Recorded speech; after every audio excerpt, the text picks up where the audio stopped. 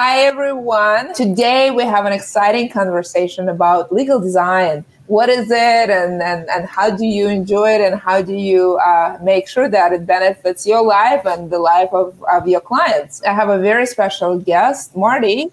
Welcome. Please introduce yourself. Hi, I'm Marty Feinstone. I am in Waterloo, Ontario, Canada, which geographically, I'll just say an hour west of Toronto. I'm a lawyer and legal designer here. I'm also a father, husband, and an artist. Tell us about your legal career, just so that folks can appreciate your journey as a lawyer. So if we go all the way back to the before times, I did an undergraduate degree in what was called Media, Information, and Technoculture. That's back when we thought cyberspace was a place, or questioning if it's a place. This is before Napster. I did this. So that program had a bit of it was a true liberal arts program with a bit of sociology, English, pop culture, philosophy, critical theory, political economy, information, and law. So I had a phenomenal professor, Ian Kerr, and he was at the University of Western Ontario where this was, and he was teaching this an introduction to law course for this program. I was like, this stuff's interesting, and he'd encourage us. He was one of those once in a lifetime, change your life kind of professors. He was young, he was engaging, he encouraged us, even though we weren't law students, to bring things we saw out in the world, bring it in, and let's talk about it and unpack it. I'm like, this law stuff's interesting. I love tech. I was designing websites at the time, and I thought, I'm not going to pursue sort of business, which is what I was thinking. I want to try this law thing. And so I ended up going to the University of Ottawa, following him there, and focusing on technology. Legal law, the intersection of law and technology is my interest. Then I articled at the CRTC, which is the Canadian equivalent of the FCC. So it's our telecommunications broadcasting regulator. I was there at the time when they were looking at things like approving satellite radio in Canada. So it was really interesting to sort of get that regulator mindset, see policy in play, see the government and everything that comes with it work. And then I decided to further my career with a concentration in law and technology, getting my LLM. Did that for a year. And then I joined up with Gowling LaFleur Henderson at the time. Now it's Gowling WLG in their Waterloo office, practicing tech law. And that meant licensing. So doing a lot of licensing work, tech transactions, and then business law for tech clients and non-tech clients. I did that for about 13 or so years. In that time, I had some comments at in-house counsel, so a small size, and so got a taste of the in-house life there, but then really got the innovation bug, if you will. And about not quite a year and a half ago, started Legal Adjacency, which is a consultancy I have that focuses on helping in-house legal departments do more with less, or really what that means is simplifying their legal docs and their legal ops. Oh, I love that journey. You gotta love a professor who makes law engaging and then releases you into the real world, and you have a culture shock. How was that? So coming, say, from the LLM side, where you're thinking a lot of academic terms, and I was thinking about sort of on the public law side and looking at biometric surveillance. Well, okay, so I had some practical experience being at the BC Information Privacy Commissioner on sort of a scholar in residency there, but then really the real world of practicing law, it's so different. So law, as I'm sure you've had other guests talk about, how law school doesn't prepare you for actually doing client service. So that's something I always thought about, and that's really what comes into a lot of play. What I do now is that client service, that customer experience. And so we'll kind of get to that a little later as we dive deep into legal design and how that is something that I really have an interest in. I wouldn't say a passion, but because I find that term's a little overused. But anyways, that's here and over there. Let's talk about legal design. What is it? So I'm going to start by saying what it isn't. So design, too often, especially lawyers, are going to think this. They think design is aesthetics, but design really is sort of the process of making things work for people, making things people want to consume, want to engage in. And so legal design, there isn't really a fixed definition because there's sort of some It's evolving. It's a bit of a buzzword. What it comes down to is really taking the inspiration from design thinking, which is a mentality, and applying that to legal systems, legal services, legal processes. And in that design thinking, it's thinking like a designer, which is looking at not the what, but the why. So always looking underneath things. So it's about So to me, legal design is a mindset that's different than what lawyers typically use. We use a lot of analytical thinking and critical thinking, and which is seeking to eliminate all this extra information and get down to the simpler elements. And so we have lawyers go to law school to be taught to think like a lawyer. And so that means learning to break down the complex fact patterns, identify issues, apply the rules, and then articulate a position. But that's not quite giving advice. Design, on the other hand, and design thinking, it's constructing an emphasis on creative thinking over analytical thinking, but it does involve some analytical thinking. So it's about exploring. It's a lens through which you're going to look at not necessarily at the facts, but the experiences. So it's not accepting a situation as it is or as it's described, but you're sort of peeling back the layers of the onion and looking what's underneath. I guess to put it simply, analytical thinking, critical thinking, what lawyers do is finding the right answers. Design thinking or legal design is finding and asking the right questions. Can those two ways of thinking about the world, the sort of the left and right brain, can they sort of coexist happily in one person who gives good legal advice? Yes. Yes, they can coexist, because if you ask the right questions, you're going to give an answer that is sort of meaningful to the person asking it. So if you focus on the user, focus on humans, and look at what their underlying needs are, and that's at the center of legal design, that human-centered approach, you're going to meet them where they are, meet their needs, and so they're going to be more responsive to what you have. When it comes to, so that could be how you give legal advice, that could be how you present it, and that could be in what the advice is. We kind of teased it in for this session that, businesses, if we take it in the in-house role, they don't have legal problems, they have business problems. That business problem may need a legal lens to it, that analytical lens to it, but at the end of the day, you're giving that business advice. So that's how I see that duality, because the lawyers still have to do this stuff, do the law, they have to be doers. Let's talk about, why legal design? What's so special about it? You mentioned you mentioned customer user centricity. I would love to kind of understand why that is important. Anything else that is special about it? So what's special about it is it's a fresh approach to legal services. And so that is taking that user-centered approach and really not ignoring it, which I think happens too much. And it's in that thinking like a lawyer mindset, where we jump to where we think the analysis needs to go. It's that critical analytical thinking without pausing to say, okay, who is actually using this? So I'll give you the example of a contract. In a B2B contract, a lawyer is going to focus on the negotiation, getting it to signature. Yes, they'll do some questions asking, okay, what's the deal here? Looking for the provisions for the deal, but they're not actually thinking about the next step in terms of post-signature. Who's implementing it? What do they need? What should the agreement cover to have that? Who is the audience for this agreement? Are we writing in the language that works for them? Or is it all legalese? So is it actually making the contract a livable instrument that fits the users of the agreement, the people who are actually going to be living under it? And so that's where you're thinking about the humans and the users of something versus actually those who are just sort of putting the request there. So it's not thinking about your client, it's thinking about your client's client or your client's users. So that's one way I say what's special about it. Marty, you talked about two things, design and creativity.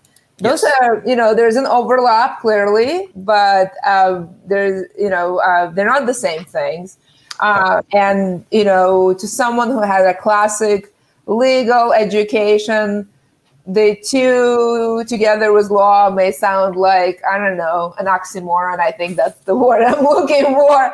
So I'm going to ask you again the same question I asked you. How do you reconcile that classic legal training Sure. and that analytical emphasis and that ability to critically think and narrow the issue with the creativity and design and exploration, which is like much more expensive and much more user focused and completely different methodology? How would you explain, you and I are on the same page, how do you explain to somebody who's been practicing law in the way law school has intended for you to practice for the last 30 years? Taking this legal design mindset, so look at it as a mindset to expand upon that analytical thinking and maybe use a couple more tools in your toolkit.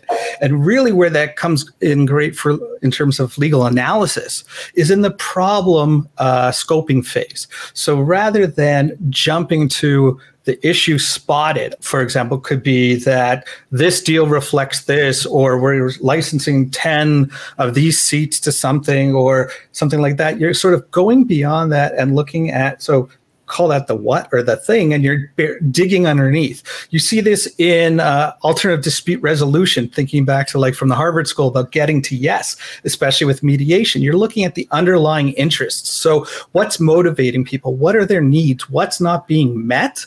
And how to address that. It's looking at the starting point, analyzing the questions, analyzing the issues from a better understanding. And you're always asking why something is, drilling down to get to those human needs. From there, you may actually see that there was a root cause of the problem that actually needs to be addressed as opposed to what's on the surface. Think of it another way. Legal design is at its outset is looking at not the symptoms, not treating the symptoms of something, but looking for the underlying malady that's there. You've talked about a couple of things. You talked about the contract, my favorite subject. Mm-hmm. Alert, we can talk about it all day. So yeah, me too. Up. Yeah. Buckle up. And then alternative fee arrangements. And you also mentioned that you work with in-house attorneys, mm-hmm. and then also been in-house and familiar with it. If you were to advise in-house practitioners where the opportunity for legal design is and where to focus, what is the universe and where would you start? Sure. So for me, what I do, I focus on three areas, do three things.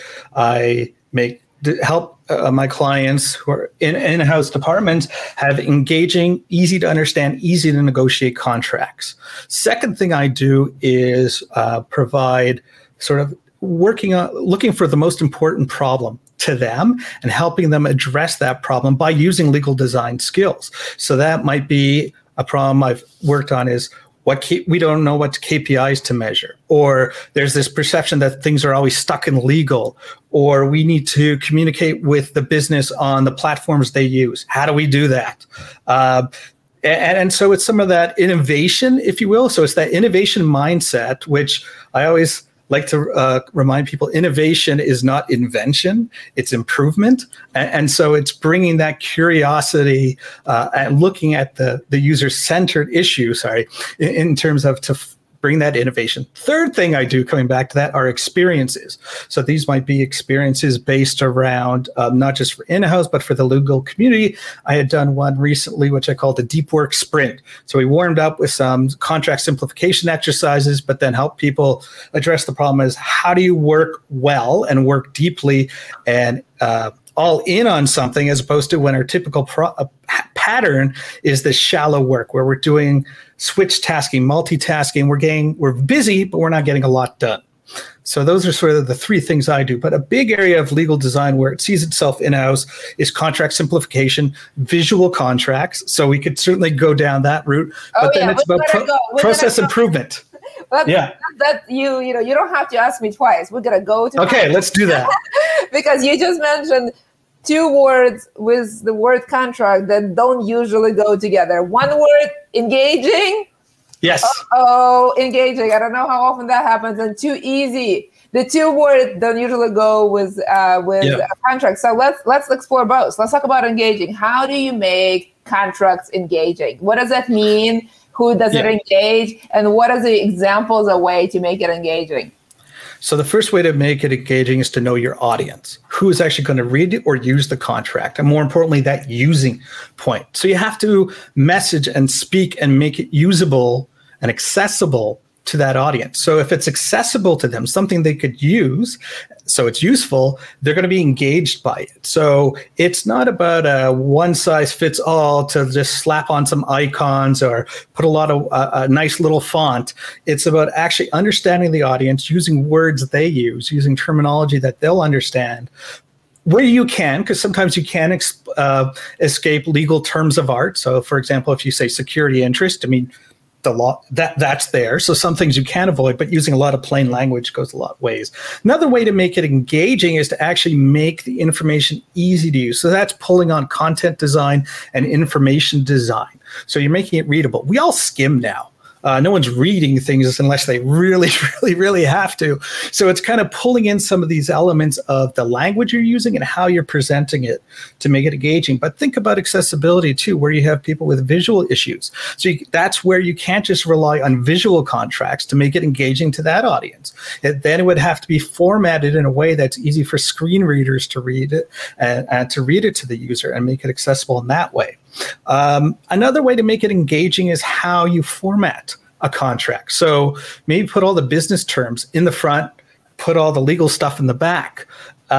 So then those who actually are going to address the business issues and live under it, as I call it, they have everything easy to access. But even for the lawyers who are negotiating, why not put a term sheet front page that at least says, oh, limitation of liability, it's mutual. So then they know going into it sort of what to expect with this agreement, and have the address for service notice for the notice address for service right at the front, make it easy to find.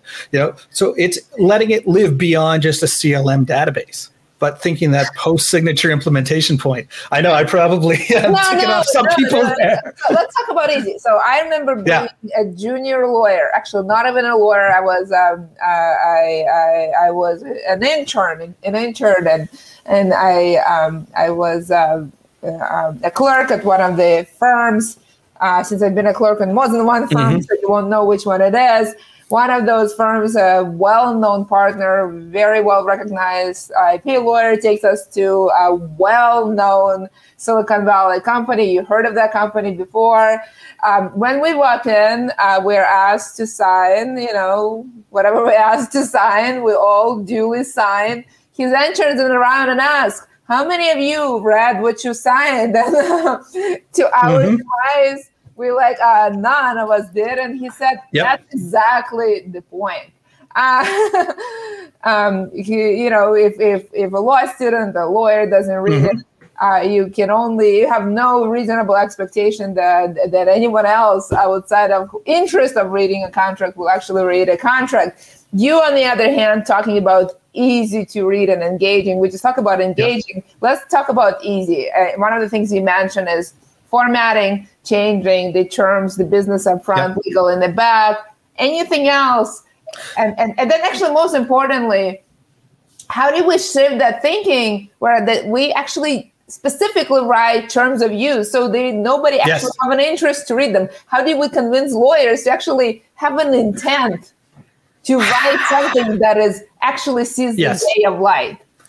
Well, so there's I'll call it the wishful thinking or the desire of wanting the change and the practical reality. Let me talk about the wishful thinking, and then if I forget to remind me to get back to the reality. So there's definitely a drive, especially in the in-house world, to use plain language, use better language, remove the legalese, remove redundancy, remove confusion. Actually, that makes for better contracts, because when you pull away the confusion, you're not giving a potentially adversarial or angry party the ability to sort of twist into some confusing language or ambiguous language and make an argument that's going to hurt you. So actually, it's a risk mitigation to use better language and plain language, but it's that clarity of language that makes things better. So rather than using terms like notwithstanding, or here's an example of making things shorter. For the purposes of, we have 4 words right there. If I just said because, that's 1 word. It's the same thing. So there's a lot of different ways. Remove the aura of being a lawyer. Well, No, but it'll be a different art because. But I think it makes it challenging for some folks to live with. And that's because too often, there's the practical reality of time. Lack of time, lack of resources to do this. So if you've got a precedent of a template or a company has a precedent, this is what they're doing, what they're using. They don't necessarily have time to go through and make a wholesale change to improve the language. And so then who's going to do that? Well, what's going to come from outside counsel, because you're on the billable hour model primarily, or if you're not even on a fixed fee, there's a time crunch to get that. And so and there may not necessarily be the skill with certain lawyers to make that translation, but regardless, you're not going to get that plain language primarily because of time constraint or a cost constraint. If you remove those, so if you give someone the time to breathe and time to make those changes, and you sort of see the upside that there is going to be a return on the investment, then you could get it done. That's sort of what I find hard to reconcile in reality. But there are some clients who are really willing to do it. And I think there's a regulatory impetus in a lot of ways where we're going to have to make this change.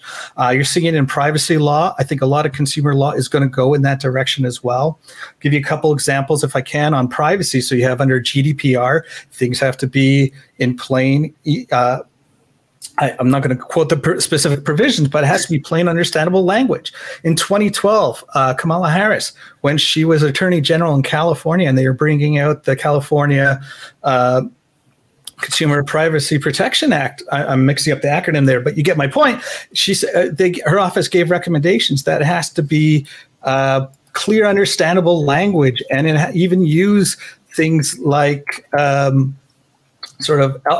tables and graphical elements. In Canada, we have an update in our privacy legislation that is before the House. And so the bill there requires plain, understandable language for the purposes for collection of information. And I've gone to some webinars and you have lawyers saying, we don't even know what that means. Well, I do. And so it's make it understandable. It doesn't have to be words. It could be infographics so you're meeting the purpose. So that's kind of thinking back to legal design. It's being a little more human. It's meeting that user. So in this case, the person needing to know how their information is going to be used, disclosed, and so forth. Putting yourself in their shoes, thinking from their shoes, and maybe that's the better way to sort of. I give one thing to the viewers today is put yourself in the shoes of the person who's going to be getting this legal service or getting this legal agreement and using it. If you have the time, talk to them and find out what they need before you actually go run off and do it. You mentioned on my kind of favorite conversation about in-house lawyers, the former general counsel. I definitely like making things simple, complete for my clients. I like folks on my team to have a relationship with a contract that is not dysfunctional, that they know that they have a contract that governs the relationship. They know what's in it. They know how to check it, and they really can easily go forward and build businesses. The ecosystem in-house is increasingly complex and has many other actors. We're talking about legal operators. And thank God we're now including other professionals to helping us build the brighter future of law. Because it turns out as if people have a lot to bring to the table. Again, mind blown. But how can legal design be helpful, not just to in-house lawyers, not just to the office of the general counsel and those with the JD and members of the bar, but to this much larger ecosystem of people who have relationship with law? Sure. So if we look at the larger organizations, a lot of them are using design thinking. So it's nothing foreign to them as a concept. So I think one way we could look at it is a way for the legal department to collaborate with other aspects of the organization or the business.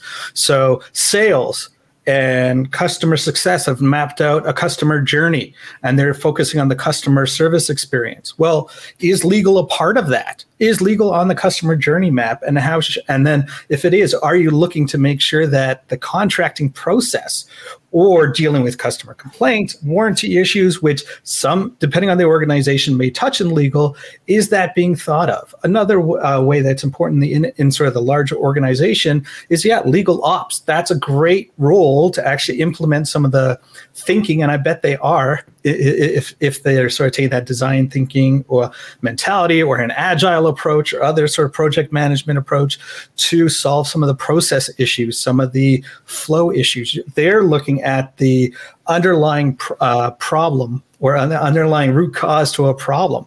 And then also it's change management. So when you're bringing in, let's say, a new technology or a process change, well, within that implementation, you have to look at it at proper change management. And change management is really about focusing on the people who are going to be using that new tool. It's got to work for them, because if it doesn't work, you're actually making larger problems, wasting money, and you're ingraining sort of that thing that didn't work.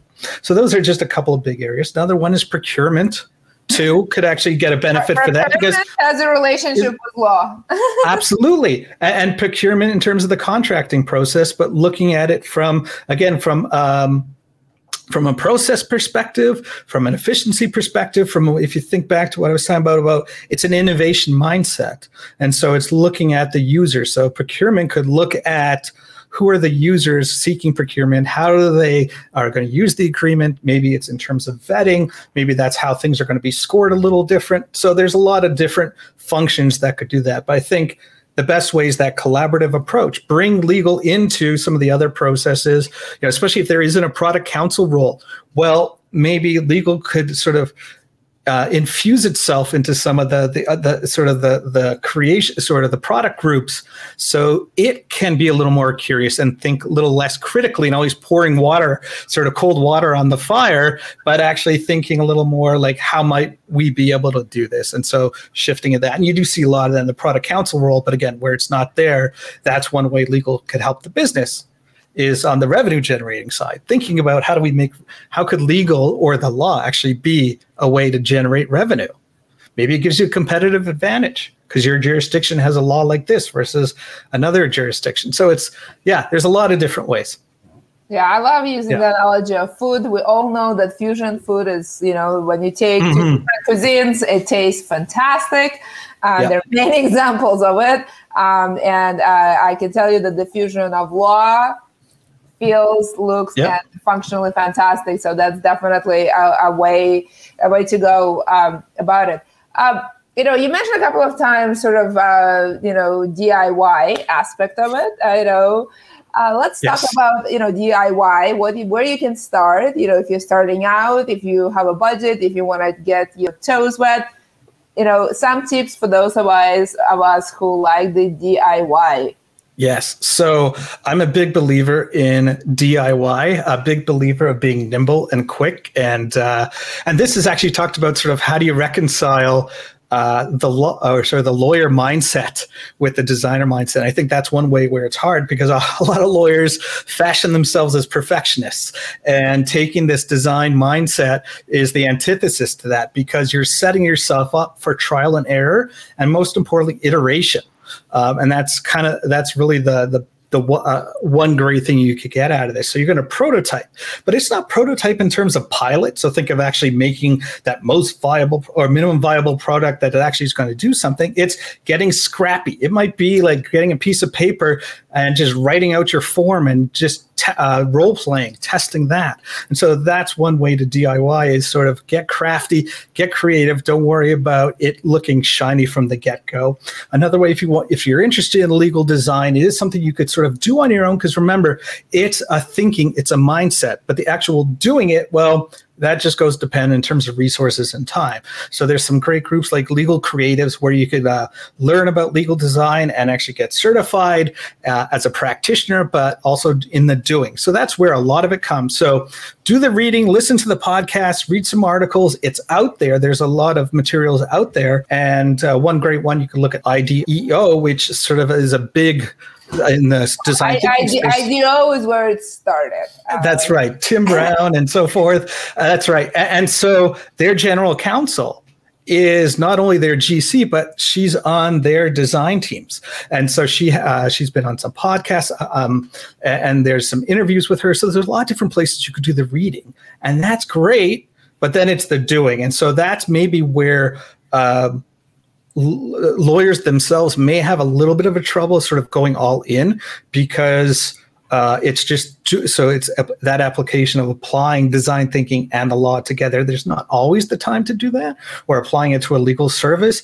But if you're thinking it, you understand it, you're going to be able to move in that space. Or if you're bringing in outside help, sort of understand where they're coming from, but also inform them better. But it's going to help a common understanding. So those are some tips. Just look for resources on design thinking. Check out some of the certification bodies that are on there, either on design thinking or legal design specifically. I'd mentioned Tessa had chatted, so she's behind Legal Creatives. That's where I got one of my certifications, and I endorse it here. And then do it. Just practice it. Yeah. Jump into it and practice it. That's probably the best way. No shortage of books on design generally, and IDEO and D-School at Stanford have put out quite a number of resources on their website. There's Margaret Hagan. Some books that you can buy as well, and there are a number of people. I love what Tessa is doing with Legal Creatives. Her content is fantastic. I highly recommend joining and other lawyers all over the world to make this an international exciting effort. I love the energy of that place. I'll be speaking there in a couple of weeks. So hope to see many of you there as well. She's doing quite a lot. There's a lot of resources. Once you read a book or two and change your mindset, I have a couple. I'll give you an opportunity to speak. You will not be able to stop to redesign everything around you. I had an opportunity to be part of the D-School workshops actually over 10 years ago when I graduated from law school, that I could not take my designer hat on, even if you asked. So highly recommend. So Marty, what are the books you recommend? Sure. So there's Law by Design by Margaret Hagan. There's another one called Design Thinking, The Answer to the Impasse Between Innovation and Regulation. That's by Alice Armitage and a few others. And that was actually a paper in a Georgetown Law Review. So that's Design Thinking, The Answer to the Impasse Between Innovation and Regulation. Another book we talked about, IDEO, Tim Brown, his book, Change by Design, sort of a seminal book in legal design. Also check out in Design Thinking. Check out the book, The Design of Business by Roger Martin.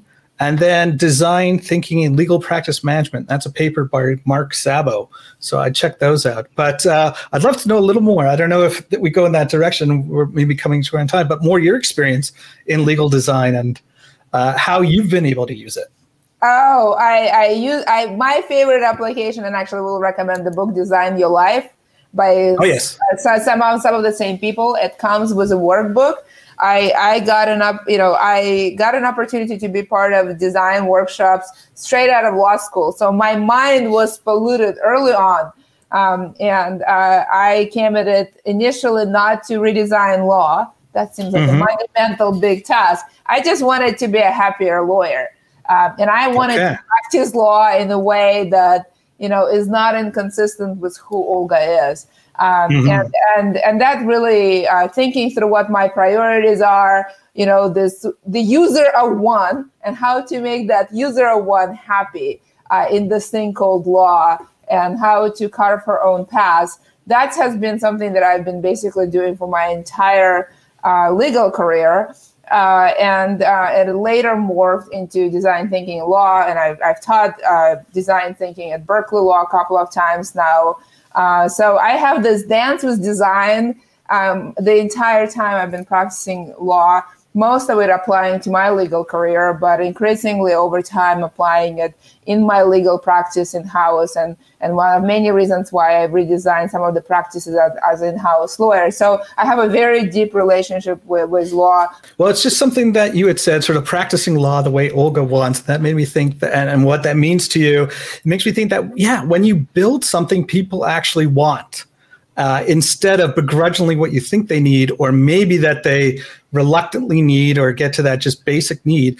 So when it's what they want, it gets easier. They're going to use it more. It comes back to that engagement. And so I think that's a great takeaway for in-house counsel is start talking to people first before you go build something out, or you're going to solve a problem. So you're actually getting to what's underlying those needs of the users, and it comes back to that user centricity. Yourself first, before you even talk to anyone else, ask yourself, what is beautiful, enjoyable legal practice look like? I think if you start with a user one, which is you will find that that's a really good start. But yeah, definitely talk to your clients too. Yeah.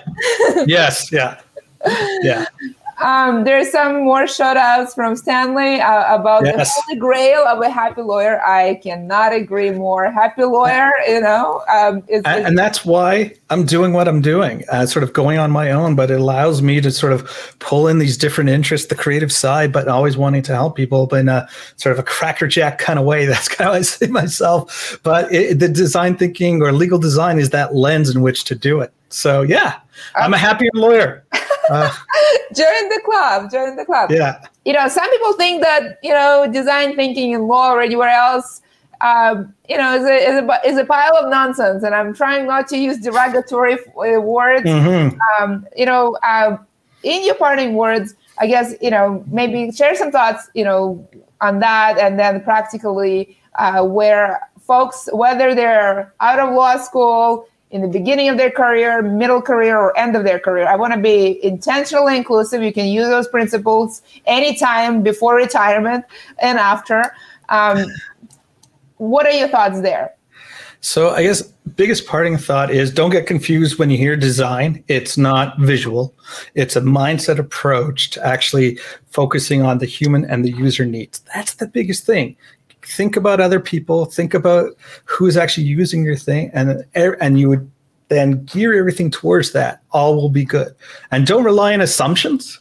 Go out and get information, measure information, talk to people, and then go build something. If you're going to go build something in terms of getting better innovation. And sort of this legal design is about one thing, and that's creating measurable, tangible value. And that's the biggest thing for in-house. In-house wants value from its outside counsel. So outside counsel, you want to deliver value that don't just think about what value you assume what value means to your client, no matter who the client is, find out what value means to them. So you're going to tailor things to the individual. And that's my biggest sort of pull and plug. And then for lawyers as advice, don't try and be perfectionists. So be fluid, be creative, be nimble. That's that's my biggest thing. Perfectionism is really being particular, and particular to your tastes. So learn to sort of deprogram yourself from that and go to think about what the actual. You don't have to deprogram. When you satisfy user number one, it becomes addictive. You can't stop. I'm telling you, 10 years of you're right. 15 years of doing this, I can tell you that's true. But then give yourself permission to make that leap, that first leap. There's my spin. Give yourself permission to make that first leap. Be afraid to fail and iterate. Not to say you got to be sloppy and make mistakes, but failure's fine because you're going to have to learn from that in terms of what's actually working and not working. So, those are some parting thoughts. Marty, thank you so much. And I'll see everyone next week. Thank you very much. Have a good one. Bye.